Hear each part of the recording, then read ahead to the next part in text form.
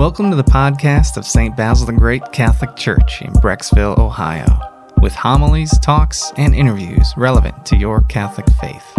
God bless you and enjoy.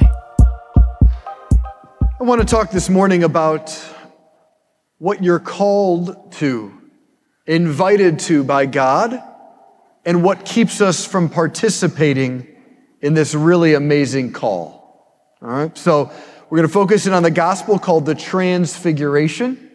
Word transfiguration, if you get Latin scholars out there, just means trans, across. Think about a transatlantic flight, all right? Trans means across and figure, one figure to the next. So Jesus was one way, and then he moved to another way of manifesting. So seemed like a normal human being, and then all of a sudden shined like the sun.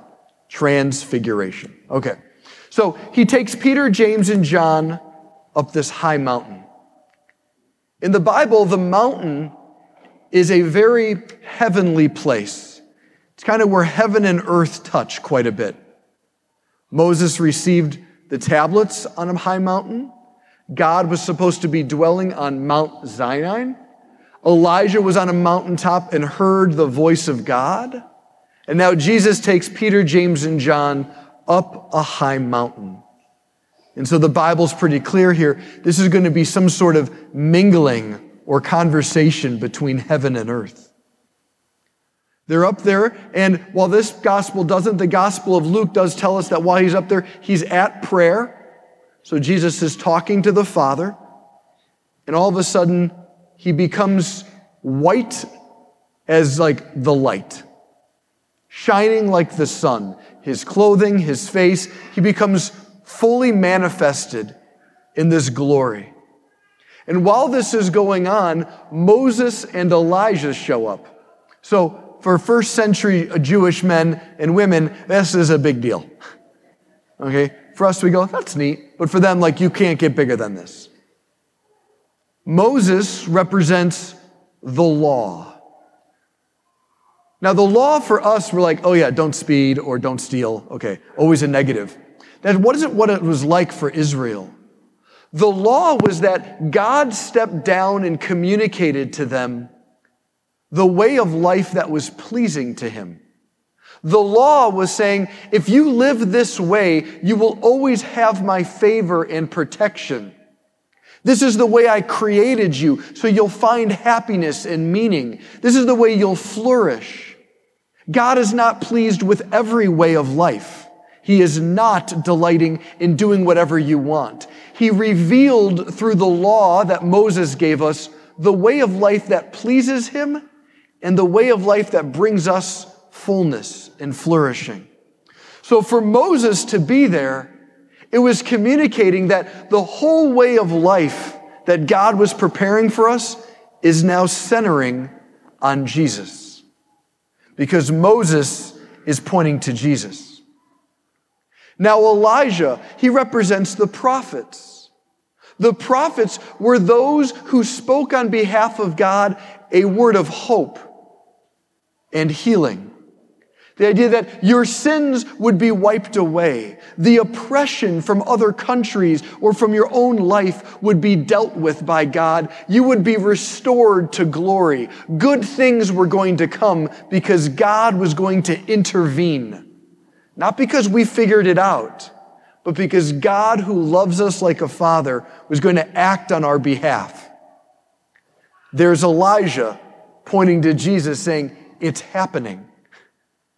So Moses and Elijah here were communicating to the apostles that saw this very clearly that God wasn't just going to give a law or words of hope. He now gave us a person, Jesus. And whenever you deal with a person, you're now dealing in the category of relationship. And so everything God was going to do, give us a way of life that was pleasing and fulfilling, heal us and give us hope, is now happening in and through Jesus. Not to mention the whole beauty of the Trinity, God's inner life, love, power, glory, beauty, tenderness, intimacy, all is being manifest. And here's Peter, James, and John being like, this is amazing. We thought we were going on a hike. Okay? This is awesome. So while this is happening, all right, then the cloud's there and they hear the voice of the Father and they fall down.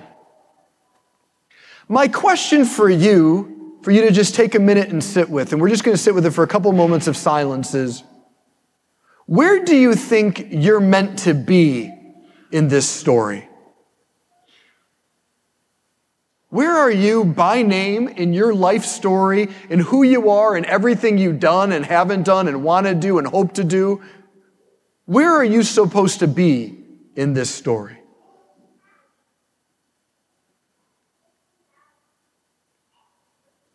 The church has taught from the very beginning that God doesn't want you, like Peter, James, and John, bumbling and watching from the outside like a really cool theatrical experience. God doesn't even want you to be Moses and Elijah. The Father's plan for you is that you would be united to Jesus.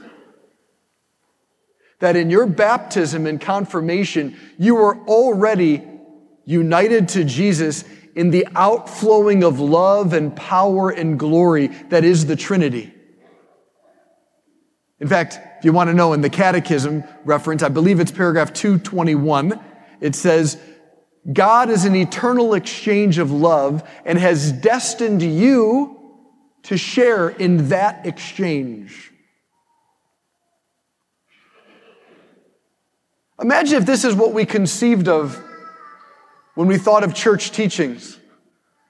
That the reason the church teaches what she teaches and why she's so much yes for some things and no for other things is not because we're out of touch, bored, or lonely and just want to make your life frustrating, but because we know what's at stake is glory. That we know God wants you and is working in your heart and life to bring you into this manifestation of beauty and goodness and power and meaning and love and tenderness and joy. What if all the activity we do as Catholics and claim to be disciples of Jesus, what if it wasn't just what we've always done, or it's what my parents gave me, or I don't know what else to do. What else are you going to do with your free time? You know, it's something to do. It's nice. But what if it was, well, everything else pales in comparison? I get to partake in God. St. Peter, in his letters in the Scriptures, calls the early Christians partakers of divine nature. See, baptism isn't just cute. Baptism is a powerful transformation where creatures are now transformed into sharing in the very life of Jesus, which is to have the power and love of the Father and the Holy Spirit.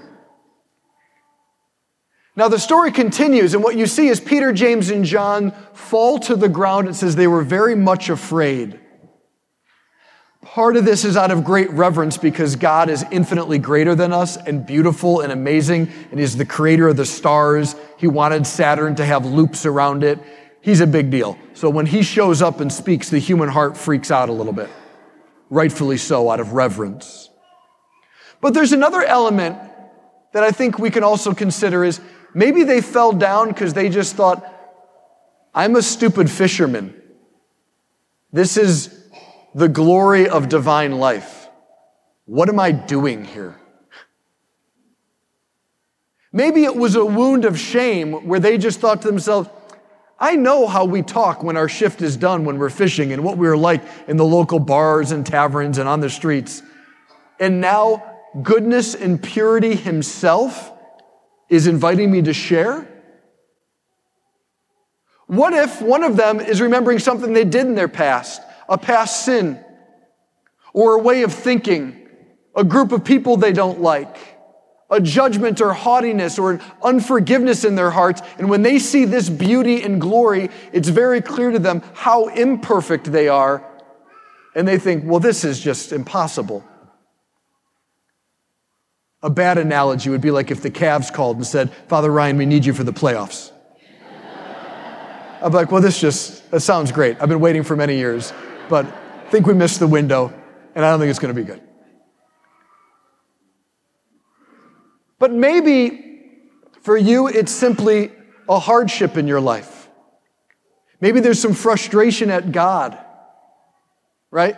Like maybe you're sitting there saying, I have family members that terrible things have happened to them, or I lost a loved one. And now you're all beautiful and good and loving and amazing, but there's places in me that say, I don't know if I can trust you because I got hurt, or I'm frustrated and angry at you. What if those are the things that made Peter, James, and John bend down and fall down? Instead of standing up in glory and praise and beauty and awe, bow down in shame, rejection, anger, and sin. Now notice how the one the Father sends treats them in their pain, anger, shame, and sin. It says Jesus goes over to them and touches them. The one they just saw burning with divine glory. And they're aware of their sin and muck and anger and imperfections, and he touches them. And he says, get up, be not afraid. Pope St. John Paul II, every pope picks a theme for their pontificate. Pope John Paul II's was, be not afraid. And one time he was asked, what are we meant not to be afraid of? And he said, spiders. I'm just kidding. He said, your greatness. Be not afraid of how much God can do with you and through you to make you holy and to spread the gospel and to bring other people to the good news of Jesus. Don't be afraid of the calling God has in your life. Don't be afraid of how powerful sin appears, but grace is all the more strong. Don't be afraid of how much the Holy Spirit is already at work trying to give you a transfiguration, moving you from one way across to another way of living.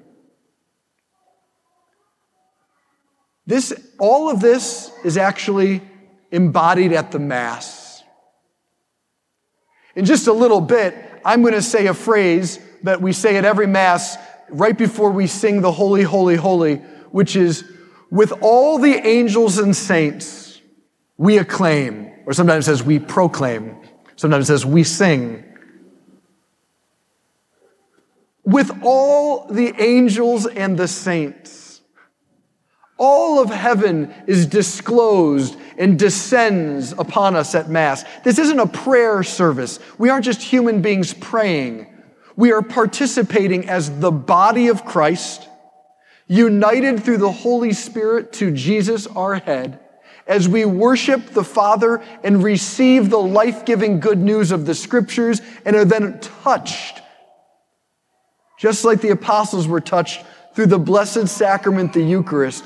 And he wants to touch you where all that discouragement, fear, and muck is, so that he can remind you, be not afraid.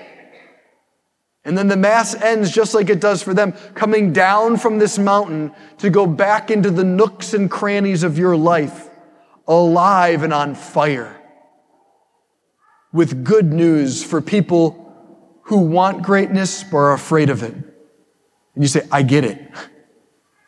But he touches us. He's not afraid of us. He calls us to share in the eternal exchange of love known as the Trinity. If this sounds just like this is too much, this is crazy, this is actually what the church has proclaimed for 2,000 years. They didn't have Twitter, but they didn't also have a lot of pen and paper, so they had to be pithy. And this was it. For the first several hundred years of Christianity, this is what the central message of Christianity was in the world. God became a human being so that human beings could become like God. That was it. That was the message when they were serving the poor. That was the message when they were debating with politicians. That was the message when they were alone in prayer. That was the message when they gathered to celebrate the sacraments. That was the message when they worked to forgive their enemies. Is they wanted to be like Jesus because they knew that was the way of life that God had promised. They wanted to be with Jesus and like Jesus because they knew that's where all the hope and healing was. And they wanted to be with Jesus and like Jesus because that was what fulfilled the hungry heart. And so let's take a few minutes today and ask the Lord to show us, where does he want to touch us and heal us and bring us into the glory? Amen. We hope you enjoyed this audio from our parish. You can find other homilies, talks, and interviews at our website, basilthegreat.org, or by subscribing to this podcast in your favorite app. Just search for St. Basil Catholic Church, Brecksville. St. Basil the Great, pray for us.